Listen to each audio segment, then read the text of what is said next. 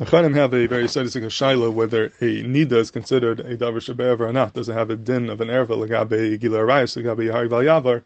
Do we treat it like a regular erva or not? The Chuvas Pnei Yeshua is mitzaded to say that maybe nida is not considered davar shebe'erva. The Minchasunach seems to hold it is a davar shebe'erva. A lot of nafkaminas. Very sadistic shaila. Is it an erva or not? Mitzad echad, it's in the parsha of arayis, so it should be considered an erva. Mitzad sheni, it's not an erva of kurva. It's a different type of din.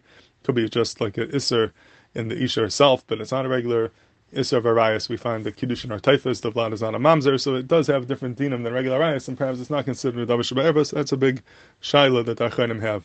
The base of Engel and the asman darayis in Chavalf means a gvaldik arayah from Rashi and our sugya that Rashi must hold that nida is a davar shebe'erva, because the Gemara says over here on the bottom of Daf Avim Beis, the Gemara says that a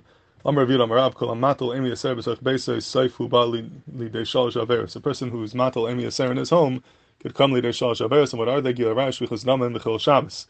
So how could that happen? So Rashi says, but gila rayis, how do you cause gila rayis to emi yaser? It's like Rashi kishemagiyah man tefilasa be'es tzina v'yireh loim v'lo tavalti mishamesh tanida. If her time of tefillah comes and she wasn't tayvel and she's afraid to tell her husband that she's not tayvel because of emi yaser, he will end up being mishamesh as a nida, and that is the gila rayis that could be brought about because of emi yaser. So it's like the base of English. You see clear that Rashi is learning that the nida is considered gila rayis. The meaning of the gila rayis that could come from emi yaser is a case of mishamesh nida. So we see that the Gemara refers to nida as an erva lefi the way how Rashi learns the Gemara.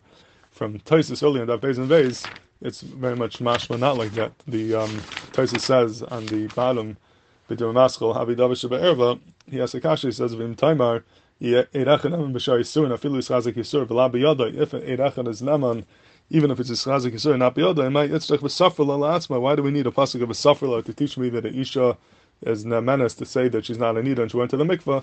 That is always a din of Eirachan is Naman B'Yisurim when it's even Yischazik Yisura. So why do you need a special pasuk by Nida? And Taisus says V'Shloimer the Sakadaitach the Chashiv Madavar Shebe'erva. So like Taisus the Havmina would be that maybe we would treat nida like a davar shebe'erva, and we would say in davar shebe'erva halachos mishnayim, and therefore you need to have two edim.